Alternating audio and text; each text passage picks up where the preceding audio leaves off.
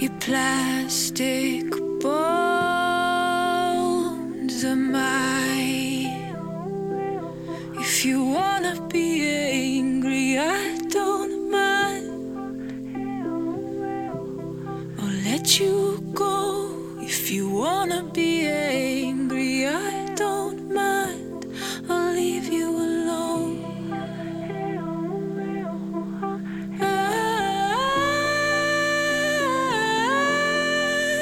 I'm sorry. I know I'm wrong. So take it all. I wanna be out of control. So take it all. I wanna be out of control.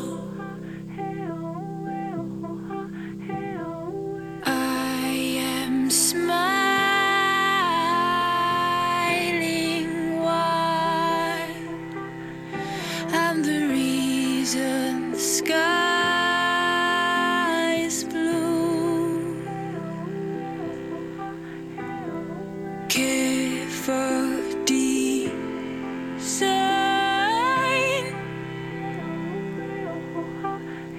was poured into me and poured into you.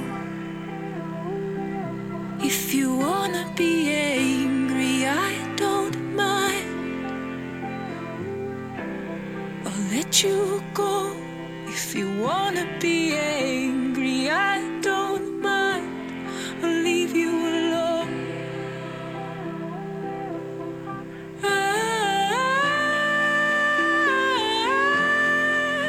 I'm sorry. I know I'm wrong. So take it all. I wanna be out of control. So take it all. I wanna be out of control. Only you know what to do now. Only you know what to do.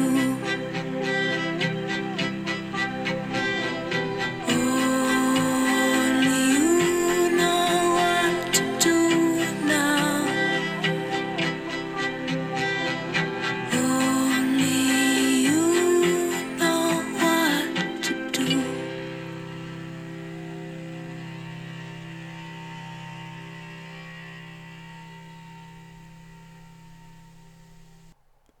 That was a song called Thingamajig. The delectable voice you heard sing it belongs to Mia Folick. She hangs her hat in Los Angeles, California, and her backing musicians are as follows. On the electric piano, Justin Rezan. FX and vocal dubbing by Luke Nicoli. Bass guitar by Thomas Drayton. Grand piano by Dennis Ham. Cello by Derek Stein. The song that will play out the show is called Premonitions, the title track of Mia's newest album. And the musicians are as follows.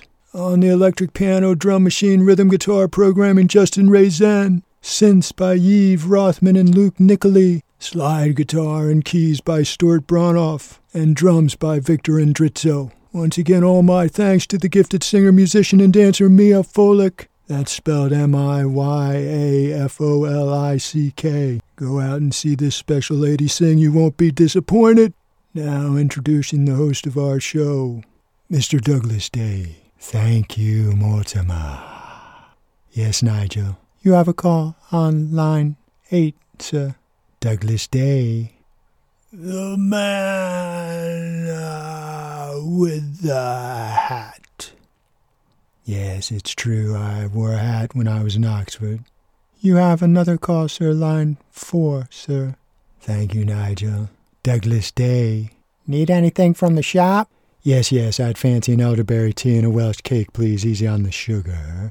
I thought the sugar was the point of a Welsh cake. Quite possibly it is, but if you wouldn't mind. I don't mind at all. You're the customer. I just thought it was the point of a Welsh cake was the sugar. Well, if you wouldn't mind, easy on the sugar. Nigel, Mortimer, Mr. Ross, anything for you from the shop? Ditto for me, Douglas. Double ditto, sir. Mortimer. Triple ditto, Daddy-o. Daddy-o. Forgive me, a bit of the old slang sometimes slips in. Brings me back to the summer of love. Me and Henrietta skipped out of university and slipped a knot of matrimonial bliss, and on a prayer and a kiss drove across the continent of North America in a souped-up van, washed up in Northern California, Mendocino County to be precise. Spread our wings on a cliff overlooking the awe-inspiring Pacific, constructed a ramshackle shack tucked back from the buffeting winds. Others joined us and built their own abodes. It was, in short, an intentional community. Our primary intention was to promote peace, love, and understanding. For 6 or 7 months everything went swimmingly, but then some people began ignoring the rules. Yes, well, in particular, there arose insipid chattering during silent mealtimes. An obstreperous American named Herringbone, I'll never forget him, began outlandishly praising the peas. Yes, it was like the poor chap had never popped a pea in his pie hole before. His chattering grew incessant and, to say the very least, disruptive to the group as a whole. He was also less than mindful about where he left his fork. Yes, that's right, Mortimer. Mortimer was there? Yes, that's where Mortimer and I met at the intentional community. And then what happened, Douglas?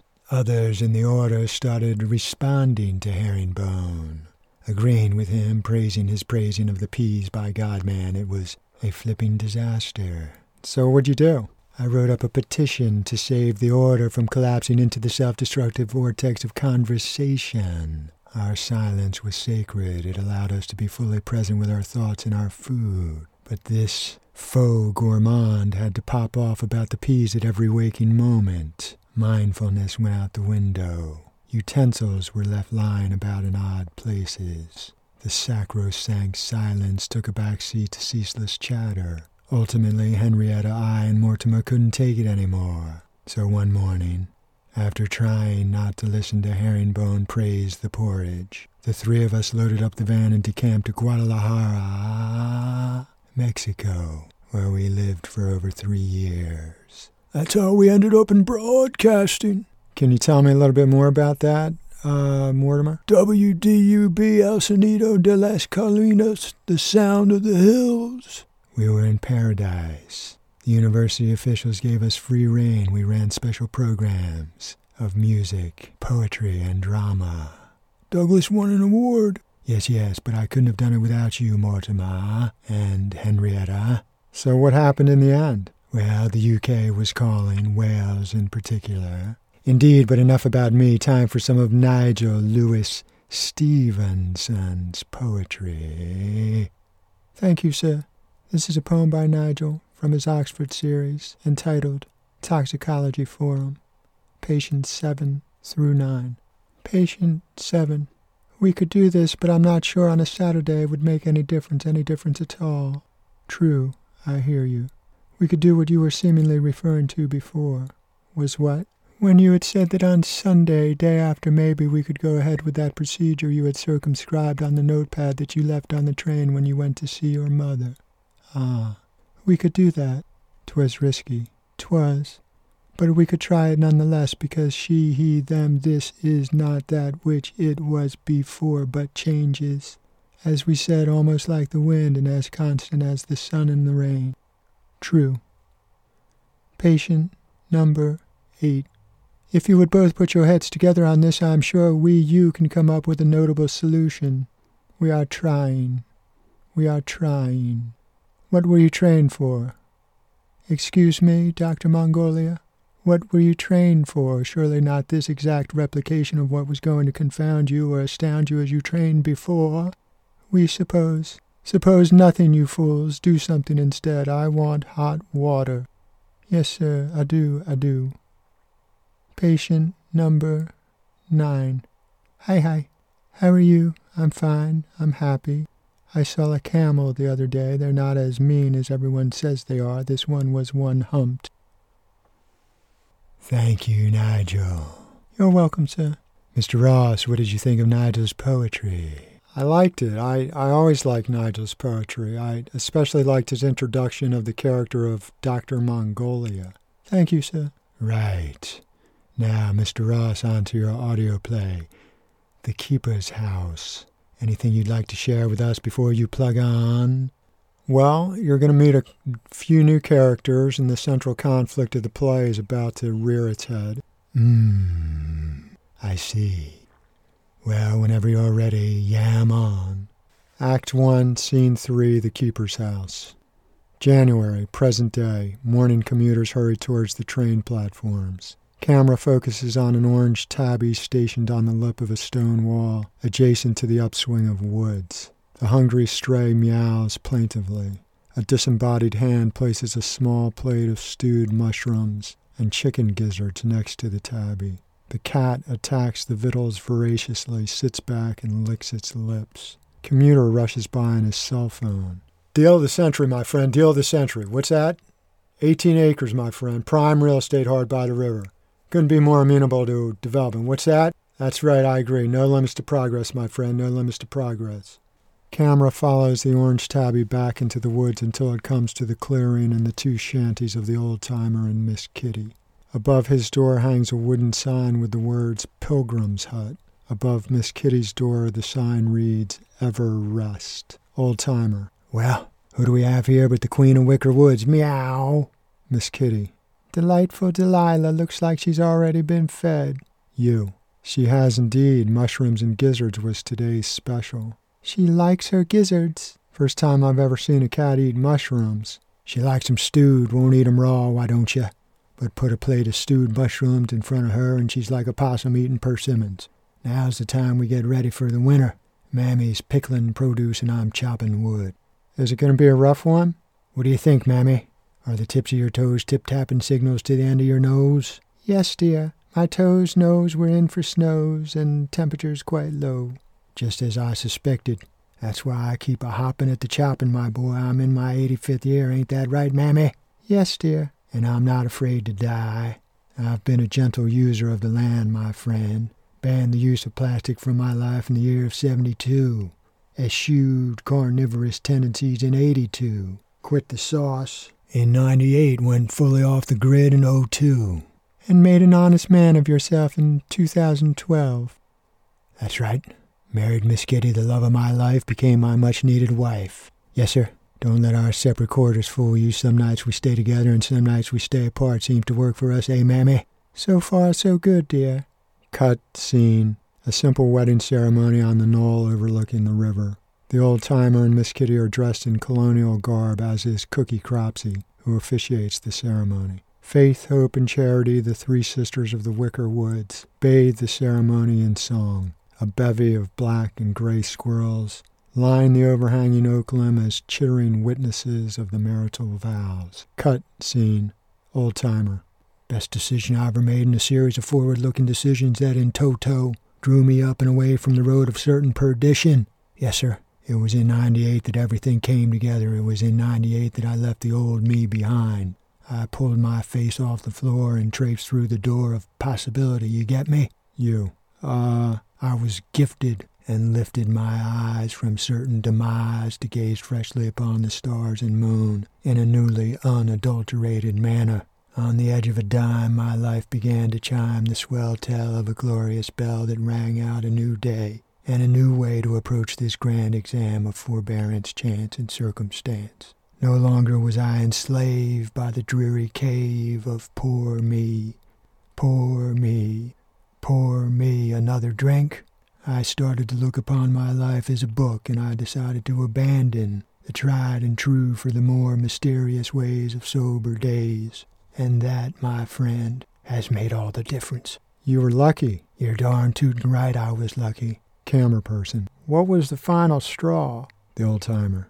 I'd lain myself down upon the tracks, The bleating blare of the engineer I came to hear and rolled myself off with mere seconds to spare. Indeed, the rolling Goliath cut my hair. The old-timer jerks his head brusquely, and his long braided ponytail flips over the front of his right shoulder. Took me 3 years to grow this baby back.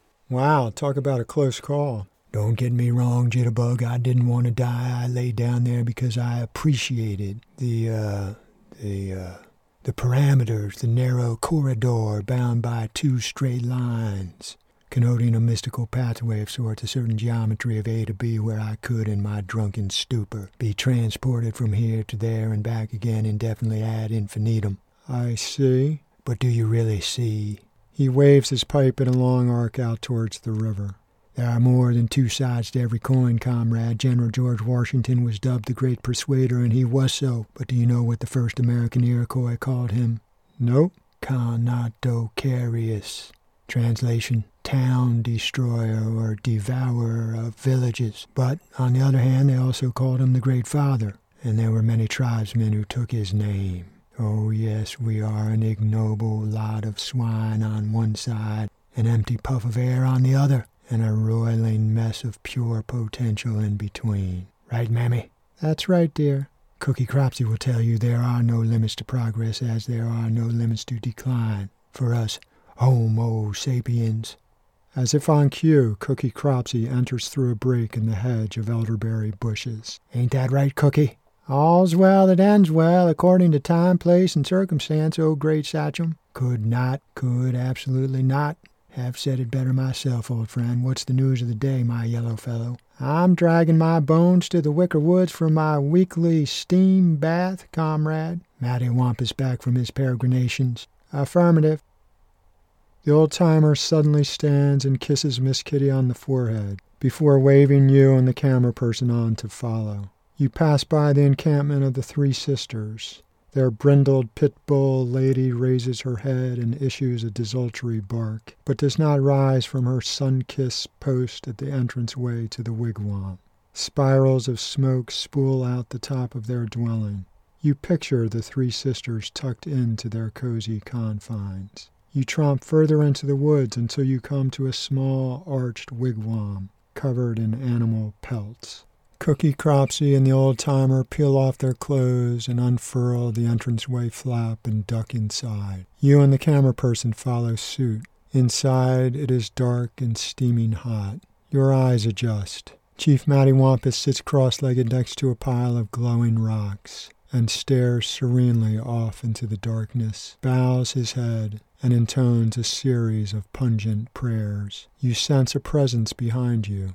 You turn your head slowly. Through the darkness beam the 2 glowing eyes of the Great Mother. Her head rests atop her century-old body in all of its glory. You solemnly nod to her. She makes no response. You drip sweat. Chief Matty Wampus's incantations plunge you into a trance. You feel the need to chant something of your own, but you don't know what to say. Your ears gather in the Latin gibberish of the old-timer and Cookie Cropsey, and your voice begins to echo them. Quercus rubra acer pseudo Platonus quercus alba, O great wad woe. O great wad woe, acer pseudo Platonus quercus alba, quercus rubra.